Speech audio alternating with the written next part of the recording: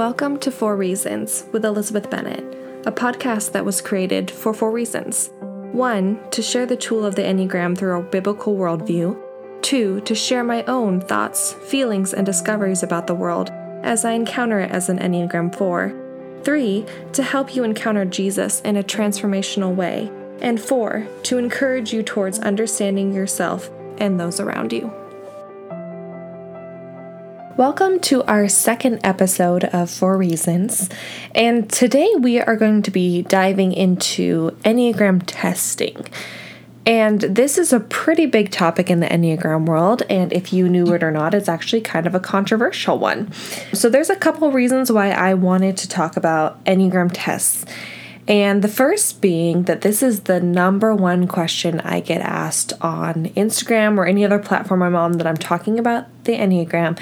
Everyone wants to know what test I recommend, what's the most accurate test, where can they find a good test, all that kind of thing. That's definitely the number one question I get asked. Secondly, I want to talk about this topic because it is a controversial topic. And when I was first getting into teaching the Enneagram, there was this group of Enneagram teachers that did not recommend tests, and they were also the group that kind of took the fun out of the Enneagram. They didn't like memes, didn't like parodies, they don't want you typing characters. They were what I kind of considered the Enneagram purists. And then there were the people that were having fun with the Enneagram, that were taking tests, sharing tests with all their friends, creating memes, typing Disney characters as Enneagram characters. And I just kind of felt like I was somewhere in the middle. I definitely was not an Enneagram purist where I didn't believe in taking tests at all, but I did see why they were controversial. And I didn't love the memes, kind of never have, but I also saw why they were attracting so many people. And so I could kind of see the value of both sides. And a little bit to my horror, the more and more I have learned about the Enneagram and kind of delved into this topic, the more I myself have become an Enneagram purist. Now, when people ask me, what test do I recommend? The short answer is, I don't. I don't actually recommend any test at all. And I know that that can be really frustrating to the people that are asking me this question, but that's why I wanted to really go over this in a podcast episode, just in a different format where I could really explain why this is what my thought process is on testing now, and hopefully show you the 4 reasons why I do not like testing. And then I'm going to give you 4 ways to figure out your type given the information that I'm going to give you about testing. So the more and more I work with the Enneagram and the more I do coaching and everything like that, the more I am figuring out how very inaccurate tests are and just how very misused they are in general. So my first point is tests are inaccurate, and there's a couple of reasons why tests are so inaccurate. You will get people claiming that their test is extremely accurate, but the problem is that all tests are testing for behaviors. And they might say that they're testing for motivations, which is what determines your Enneagram type. But the problem is especially in American culture, we have no clue what our motivations are. We are extremely behavioral. The way we describe ourselves, the things that we notice about other people, everything is extremely behavioral. You can definitely tell if someone is outgoing or shy. You can tell if someone is extremely kind or if they seem critical and rude. Those are all behaviors. We are not addressing at all what makes someone quieter or what makes someone more outgoing. Why are they like that? Why do they do that? And I genuinely think our curiosity kind of stops once we can categorize people into behaviors. So once we know if they're introverted, extroverted, if they like pets, if they don't like pets, if they're single, if they're married, anything like that, those are the categories we put people into. And basically, after we put people into those certain categories, we are mostly satisfied with what we know about them. And so we don't really care about what is the motivations behind people. Really, that's more deep psychological work. We leave that up to the experts. It's definitely not a huge part of American culture, which is why things like BuzzFeed quizzes are so huge. Like, tell me what color I am. Tell me what Parks and Rec character I am. Tell me what kind of cat I would be. Like, all those things, they're just fun. And they tell us something about ourselves that either it feels so true, it gives us this sense of accomplishment, or it feels so untrue, it gives us this sense of superiority that no test can possibly put us into a box. So when Enneagram tests are testing, they can only really test for behaviors. And yes, certain Enneagram types are probably more likely to exhibit certain behaviors than other Enneagram types. Like an Enneagram 7 is the most likely Enneagram type to be an extrovert. That does not mean that there are not introverted 7s. There most definitely is. And then the 5s are going to be the most likely to be introverted. That does not mean there's not extroverted 5s. There definitely is. But if you, in a test, just ask, are you an introvert or an extrovert? And you select one of those, or they're asking a question of, how likely are you to leave a party early? Or do you ever feel like you're the life of the party? Things like that. If you push, oh yes, I'm definitely the life of the party, then they're going to be like, okay, that's 1 in the area for 7. And if you then continue to click on 5 more things that are yeses for their 7 questions, then you are most likely going to score that you are a 7. Does that mean that you are most likely a 7? Well, the test has made a pretty good point that you do exhibit a lot of behaviors that 7s might exhibit. But does that make you a 7? No, it doesn't. Not by any realm of the imagination. Because there are type 2s that can look like type 7s. There are type 8s with 7 wings that can look more like a type 7. There are 6s with a 7 wing that can look more like a type 7. There are 4s that can look like a type 7. There are 3s that can look like a type 7. 1s in growth look more like a type 7. So all of those things combined mean that you very much can be exhibiting behaviors that look like a type 7 without being a type 7. And so that's why asking behavioral questions does not actually give you a very accurate picture of what someone's Enneagram type is. It just gives you a picture of what kind of behaviors they exhibit. And even if you are asking motivational questions, like I said before, most of us have no idea what our motivations are, which brings me to the next point, and tests are inaccurate, is that we are not very self-aware. Kind of as a culture in general, like I said, we like behaviors, we like to be boxed in by behaviors, we like to be identified by our gender, our race, our profession, our marital status, those types of things. We are very comfortable with that. That's the culture that we live in. And behaviors change. So that's one of the reasons why you hear a ton of people saying, I could never be boxed in by a certain personality, is because behaviors change. And the Enneagram agrees. Behaviors change, but motivations typically do not, especially a motivation that is very deeply rooted in your childhood. You can't go back to your childhood and root in a different motivation for your behaviors. But as you grow and as you hopefully are maturing and becoming more godly, your behaviors will change. The way you present yourself in the world will change as you get feedback to how you present yourself in the world. And so because of all these behavioral changes, you will find a lot of people being very frustrated with Enneagram tests saying, oh, this test is asking me if I tend to leave a party early. And when I was in college, I definitely did. But now, as a stay-at-home mom, I definitely don't. And that's because your behavior has changed, especially due to seasonal change. So like when you were in college, you might have been in a season of stress with just so many deadlines and so much pressure on your academic performance. You might have been in a season of stress and not had as much energy. But now that you are a stay-at-home mom, you might have a lot of social energy that you need to go burn off because you're with kids all day. Those behaviors change, and the motivations behind those behaviors are going to be different for your different times, especially if it is going to be stress or growth seasons, or if it's just a huge transitional change that might have to do more with subtypes. But those are different topics for different days.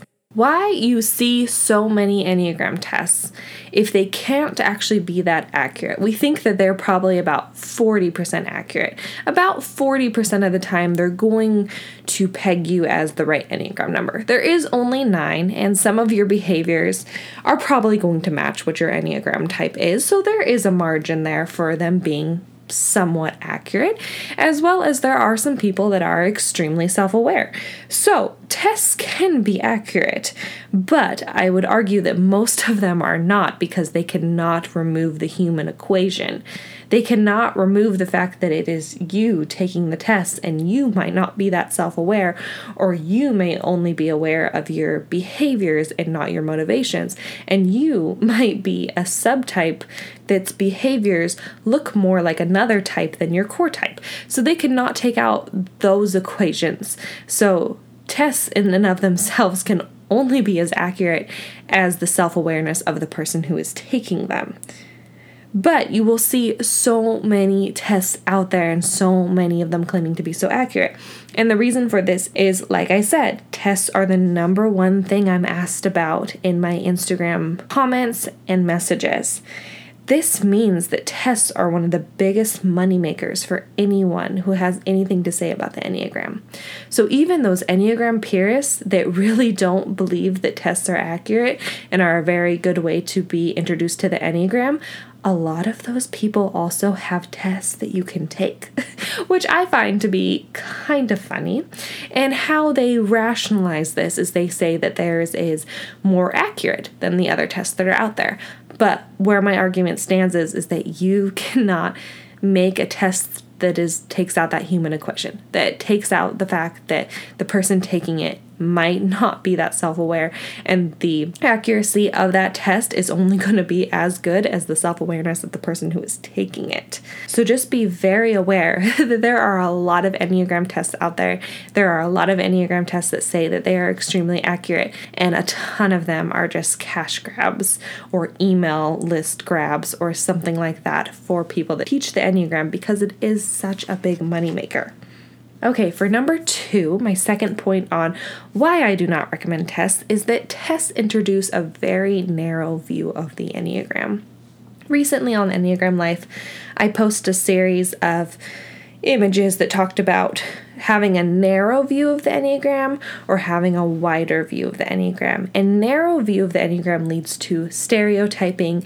It doesn't usually lead to growth. It leads to more putting yourself in a certain personality box, and actually doesn't use the Enneagram for what it's meant to be used for in the way that it can be most helpful.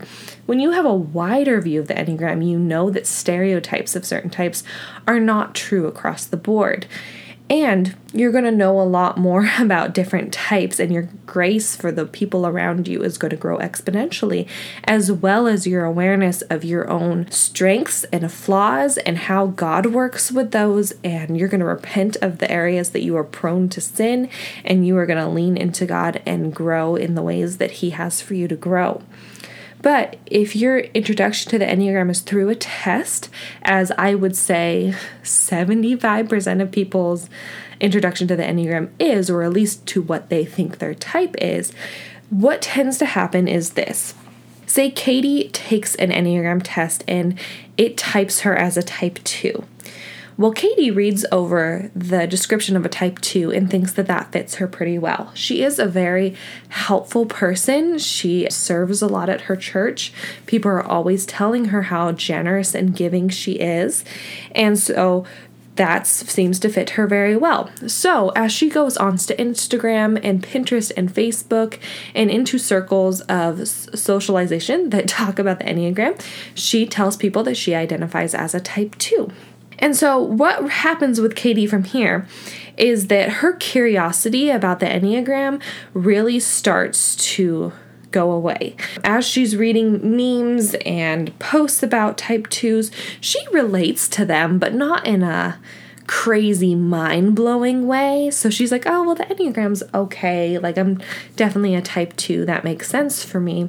But the Enneagram just doesn't have a whole ton to offer.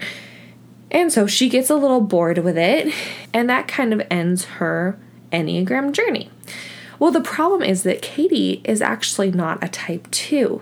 Katie is actually a social type 7, which is the counter type of type 7s, which looks a lot more like a 2. Social subtypes as well often test as type 2s because their outlook on life is a much more herd mentality. So it's a lot more like others first, me second, what's for the good of the group, a much more service-minded view of life, as well as if you are an oldest daughter and you live in a Christian culture, being 2-ish is kind of the model that's been put up for you to be. Like, that is the meek and humble Proverbs 31 woman. That's a 2.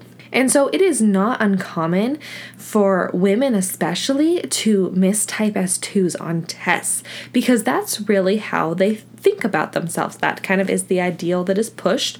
They feel like they have reached that to some capacity or another, and those are the boxes that they check for that test.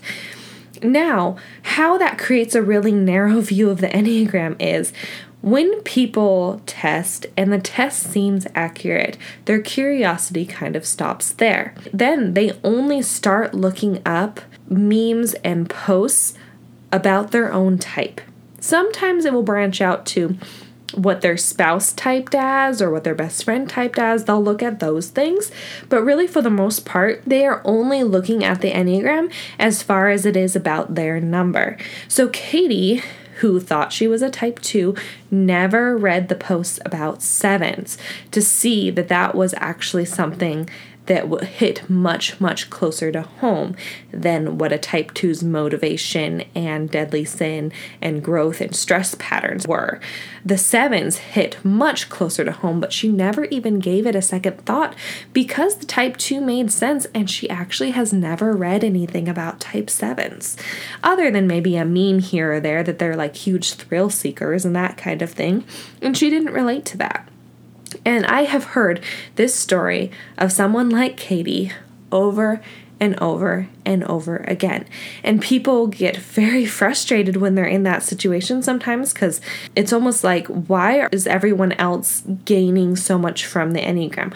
Why is the Enneagram being so mind-blowing to some people and it isn't to me? What's going on? And part of the reason why a narrow view of the Enneagram, or a view of the Enneagram that introduces it as a singular focused tool, is that the Enneagram is meant to be used as a whole. No matter what number you are, you pretty much have something in common with every other number on the Enneagram. So you are in a triad with 2 different numbers. So you're going to be in the head, heart, gut triad with 2 different numbers. You have arrows that go to 2 different numbers. You have the possibility of having a wing of 2 different numbers. Everything is connected because we are all so connected. We are all God's creation, and we all reflect parts of His personality and who He is and His character. We all reflect parts of Him. None of us can reflect the fullness of God's character. So God separated out His character into parts, and we all represent different parts of God's character. If we only focus on one singular part, we are missing out on actually a whole picture of how much God actually values these other things. If how you reflect God is in your loyalty and in your steadfastness, you might really dismiss the people that reflect God's peace or God's joy as not being as important. But the more you learn about everything as a whole, the more important everything starts to seem and fall into place. I do compare this a lot to, if you want to think of it in a way of the world. So I live in America, I live in Washington State, and if I grew up only learning about America and only learning about American history, yes, I would have a lot of information that is applicable to me and my culture and my daily life, but I actually would not be understanding it to its fullest if I did not also know anything about world history. I would not really know why America's economy is the way that it is, or how America actually came to be, or why we participated in wars. I also would not have a healthy curiosity about my brothers and sisters in Christ who do not live in America. And I would not have a healthy compassion and grace and curiosity for other cultures, which is important to being a compassionate and curious person in general. And so in that way, that's kind of what it's like when you take a test and get an Enneagram number and then only look at the posts and research and book chapters about that one Enneagram number. Yes, you might be learning a lot about something that is applicable to you, but do you really understand it? I would argue that no, you probably don't completely understand it because you don't actually completely understand the Enneagram as a whole. When you use the Enneagram in a me-centered way, it makes it unhelpful. And most importantly, in a lot of ways, it can make it ungodly. One of the biggest gifts of the Enneagram is being able to have grace and compassion and see your brothers and sisters from a different view, realizing that not everyone sees the world the way you do, and having grace and compassion and empathy for all these different views is so important and is one of the ways that I see God using the Enneagram. And so if you are only using the Enneagram in a very me-focused way, if you only read the posts about your type, if you only do research or read the chapter or listen to the podcast episodes about your type, you are missing so much of what God might have in store for you in both your personal and your relational growth. And if you are just going to use the Enneagram to look up your one type because it seems so accurate, even if it is your core type, even if you have not mistyped, I would rather you not use the Enneagram. That's the point I have come to in my research of the Enneagram and how much learning about all 9 types has been so helpful to my life. So for number 3, we're going to talk about tests can cause confusion. So because there are so many Enneagram purists out there who have created tests, they try to make the tests really complicated in order to make them more accurate. And one of the ways they do this is by going several layers deeper and making the Enneagram more complicated than what it needs to be when you are first introduced to the Enneagram. It's almost like they're forgetting that the people that take these tests don't actually know what the Enneagram is. This is their introduction to the Enneagram. And so when you have a test result that says you are a 1 or a 6 wing 7 social, so many people are going to be so confused and they have no idea what that means. I've gotten messages over and over again that people are like, okay, well, what am I? The test says I'm a 7 or I'm a 2 wing 3. What does that mean? I'm like, well, it means exactly what it says. It says it means that you might be a 7 or you might be a 2 wing 3. And these tests are trying to be helpful because they're trying to just give you a starting point into your own research and everything like that. But the problem is that most people that are going into tests, they don't want a starting point. They want a finish line. They want to be like, I put in the work. I did this test. You need to fulfill your end of the bargain of telling me exactly what my type is. But in a lot of ways, they're coming away from tests more confused than they were about the Enneagram when they started because they're trying to give too complicated of answers. Another one that I see is they'll say, you are a 163. And I know that from that they are talking about tri-types. But if you don't know about the Enneagram, much, or this is your introduction, you have no idea what a tri-type is. So you might think that you are equally a 1, 6, and a 3, and that you are not one core number, but you are a multitude of numbers. I also have other people come to me that say, oh, I took 3 different tests and I got 3 different results that were all different numbers. That must mean I'm divergent, that I'm actually not an Enneagram number. And so all of these tests that are actually trying to be more accurate in a lot of ways are causing a lot more confusion because they're going too deep, too fast in the name of using the Enneagram to its full potential, which I understand now knowing so much more about the Enneagram. Subtypes are so important. Wings are so important. Growth and stress arrows are so important. Triads are so important. All these things are so important to understanding and knowing the Enneagram. But when you really pull back and you look at the people that are just learning about the Enneagram, they just need to know some core things. They need to know that you are one core number. That is it. You are one core number your entire life. And that Enneagram types are based off your motivations, not your behaviors. And then I would maybe go into like wings and triads. And like those are helpful building blocks onto the knowledge that they already have.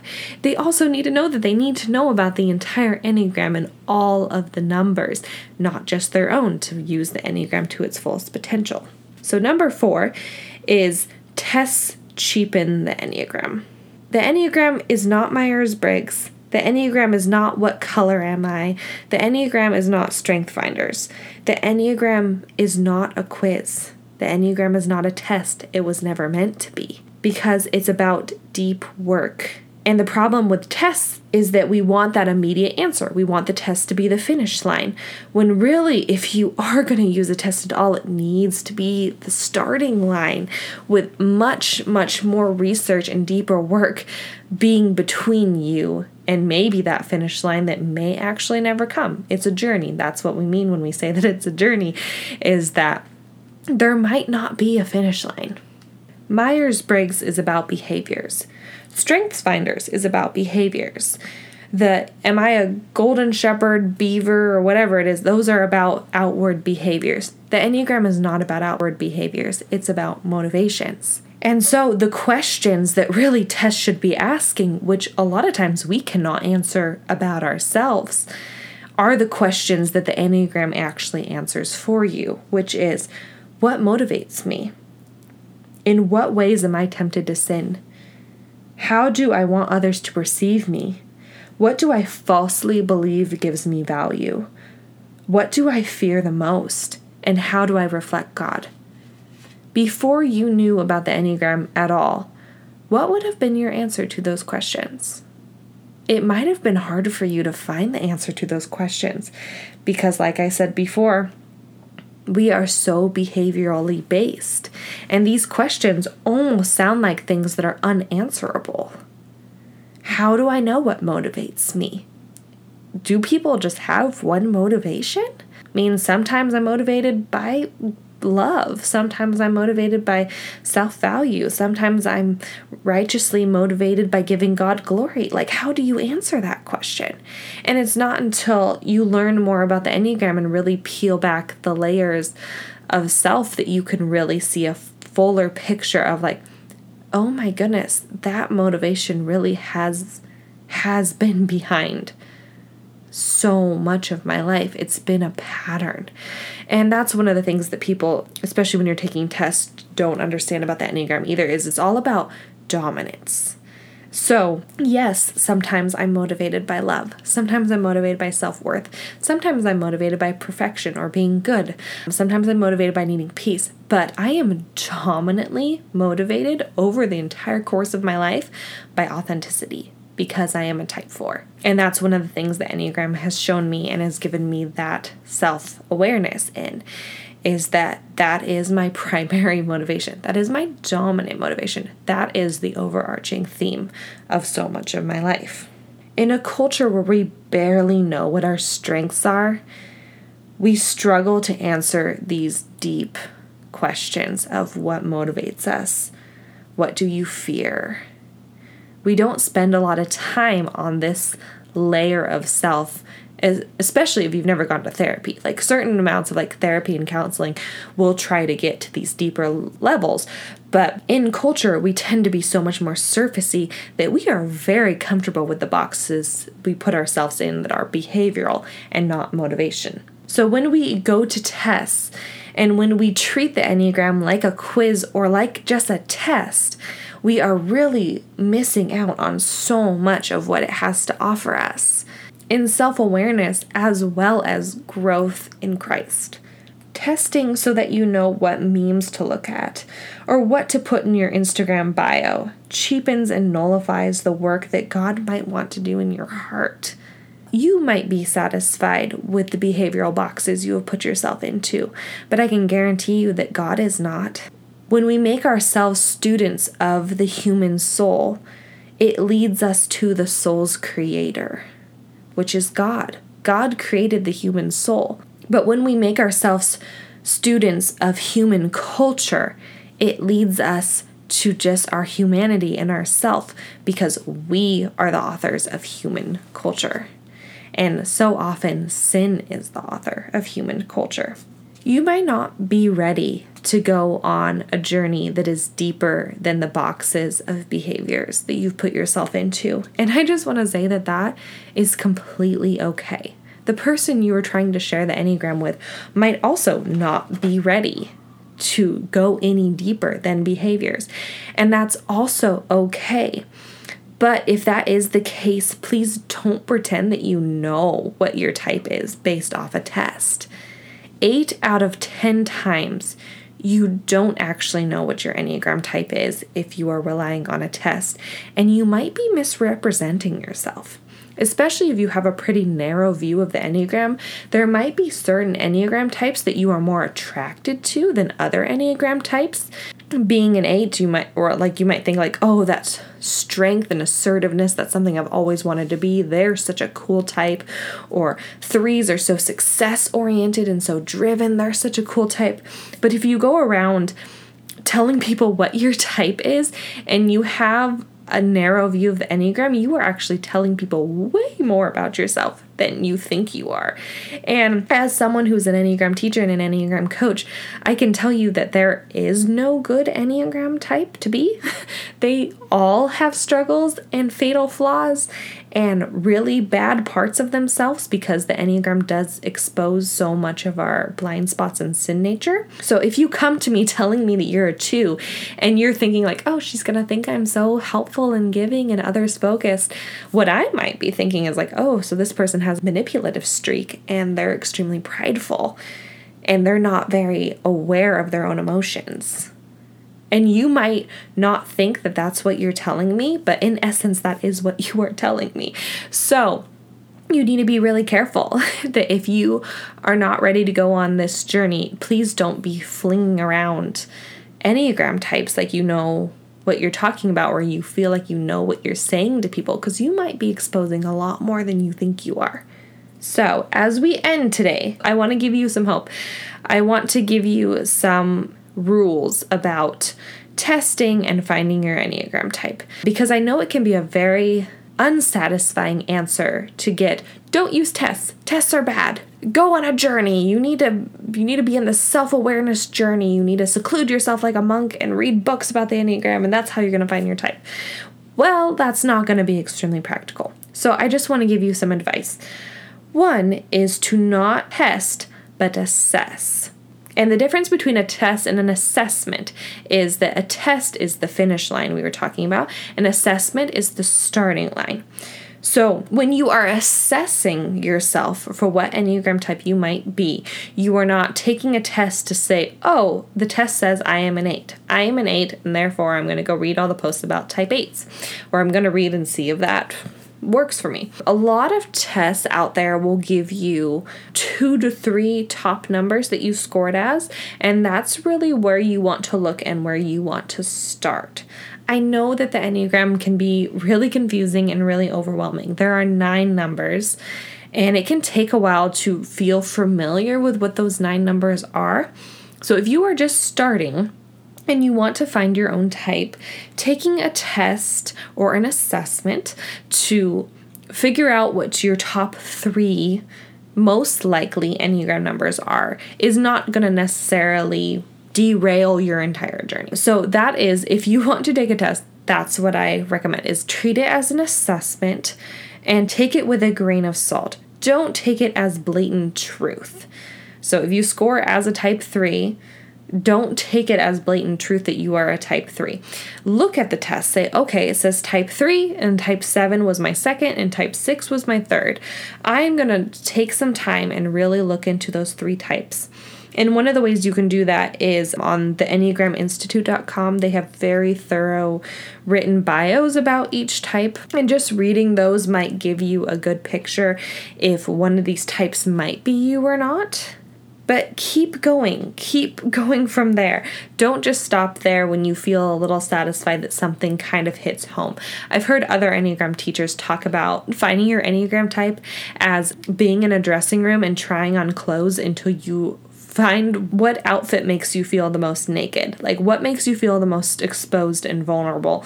What Enneagram type talks about you in ways that you didn't know other people knew that about you, or you have never heard yourself described so accurately before in ways that you didn't even know how to describe yourself. So use a test as an assessment. Use it as a starting point. And that means for everyone. So if you are gung-ho on the Enneagram, you're super excited about it, you want to share it with everyone in your life, just make sure that you are telling them, I'm going to send you a link to a test. I would recommend that you look up your top 3 scores. And the assessments that I recommend the most are going to be, well, we have one, which I know feels a little weird, but it is a printout assessment, and it does take you pretty differently through the types and introduces you to stances a little bit. So you can find that at enneagram.life on Instagram. It's going to be the link in our bio. It's free. You can download it and print it, and that's a great way to introduce the people in your life to the Enneagram as well. As if you print out one for them, you do it all around the dinner table or something, then you're going to be introducing them to way more than just one type. As well as Beth McCord at Your Enneagram Coach. She has a free assessment as well, and it is an online test. It's a little bit on the longer side, but it is a pretty good assessment. It's a pretty good starting point, and she's going to talk about that Enneagram type from a gospel lens at the end, which I also find is very helpful. So I'm going to give you kind of, in terms of the podcast, a spicy take, which is you do not need to pay for a test. There are so many tests out there that you have to pay for, and it's in the name of accuracy. These are super long tests. These were created by the giants of the Enneagram. And yes, sure, they might be. They might be getting at more motivational questions, that kind of thing, but they cannot take out the human equation, which is you and how well you know yourself. So you do not need to pay for a test. I just want to let you off the hook right now. If you've been testing for a long time, trying to figure out your type, you cannot figure it out, nothing is clicking, your money is going to be way better served for you in a coaching session with an Enneagram coach. And not just me. I'm not trying to just plug my Enneagram coaching here. I really do believe that if you are the equation that is making all of these tests difficult to read, then you need to add someone else into the equation, not just more questions. And an Enneagram coach can do that for you. So if you are just starting this Enneagram journey, first of all, congratulations, welcome. To me, people just learning about the Enneagram and figuring this out is like people just watching The Office for the first time. You know what's in store for them and how cool it's going to be. And it's just such an exciting thing. So welcome. So a couple of the things that you can do. So like I said, assess, don't test. So if you are going to take a test, treat it as an assessment, look up those top 3 types. But really, if you are brand new to the Enneagram, I want you to invest in your self-awareness enough to buy a book or even get a book from the library. You don't even have to invest any money. So the first book that I would recommend is The Road Back to You by Ian Morgan Crudup and Suzanne Stabile. That is the book I recommend to everyone that is starting out on the Enneagram. It is really easy to understand. It's a pretty quick read, and it will give you a good taste of what all 9 numbers are and how they interact with each other. So that is a great one to start with. If you have read The Road Back to You, or you want to go super deep, then you can get something like The Complete Enneagram by Beatrice Chestnut. You can get The Art of Typing by Ginger Lapid-Bogda. Or you can get Self to Lose, Self to Find by Marilyn Vancil. And I will link and make sure I put all of the names of those in the show notes so that you have them. But those are all really great resources that if you are just starting to learn about the Enneagram, this is going to be a great introduction for you into more about what the full Enneagram is and what the numbers you might have discovered you are most likely to be on the assessment, which ones might actually be your core number. They will explain it in a much deeper way than probably your test results will, and maybe help you kind of have that mind-blowing, this is definitely my type moment. So I hope that I have thoroughly ruined you on tests for the rest of your life. I hope now you can probably articulate a few reasons why blindly taking Enneagram tests or trusting tests is not the most helpful thing on your Enneagram journey, and how to take a test if you must. Treat it as an assessment. I'm actually going to go further into this topic on my Patreon, so that's www.patreon.com/4reasons, 4 spelled out FOUR. And this month I have weekly mini episodes that I will be going over why not memes, why don't we type other people, what's the big deal with stereotyping, and why do you hate parodies? Those are what I will be going over on our Patreon. You can get access to all of my weekly mini episodes that go deeper into the topic at hand, starting at just $5 a month. So the price of one coffee. You can get all of those extra information about how the Enneagram works and a little bit deeper in my perspective and my teaching about it. If you are here just for the once a month free podcast, I'm still so grateful for you and so thankful that you are listening in. You are making my podcast dreams come true, so thank you. And next month, we are going to be talking about the age of typing, also known as why don't we type children, or how do we type children? Kind of going on it as the same that we did this month, where it's like, do not take tests, but this is how you take tests, kind of thing. So we will be going over that next month, and I cannot wait to dive into why don't we type kids. As we end today, I will remind you of 4 things. You were worth the cross to Jesus. You don't need to have it all figured out. You were created for a purpose, and I, for one, am very grateful for you and your support. If you like today's podcast and want to follow me on Instagram, well, you have 3 options. You can follow me at enneagram.life, which is my main Enneagram Everything page. You can follow me at author.elizabethbennett, where you can keep up with my everyday life as well as upcoming books. Or, if you're an Enneagram 4 like me, you can follow along in my All Fours community at 4ish_and I know it. All the resources I mentioned today can be found in the show notes, and you can find out more about my coaching services at www.elizabethbennettenneagram.com.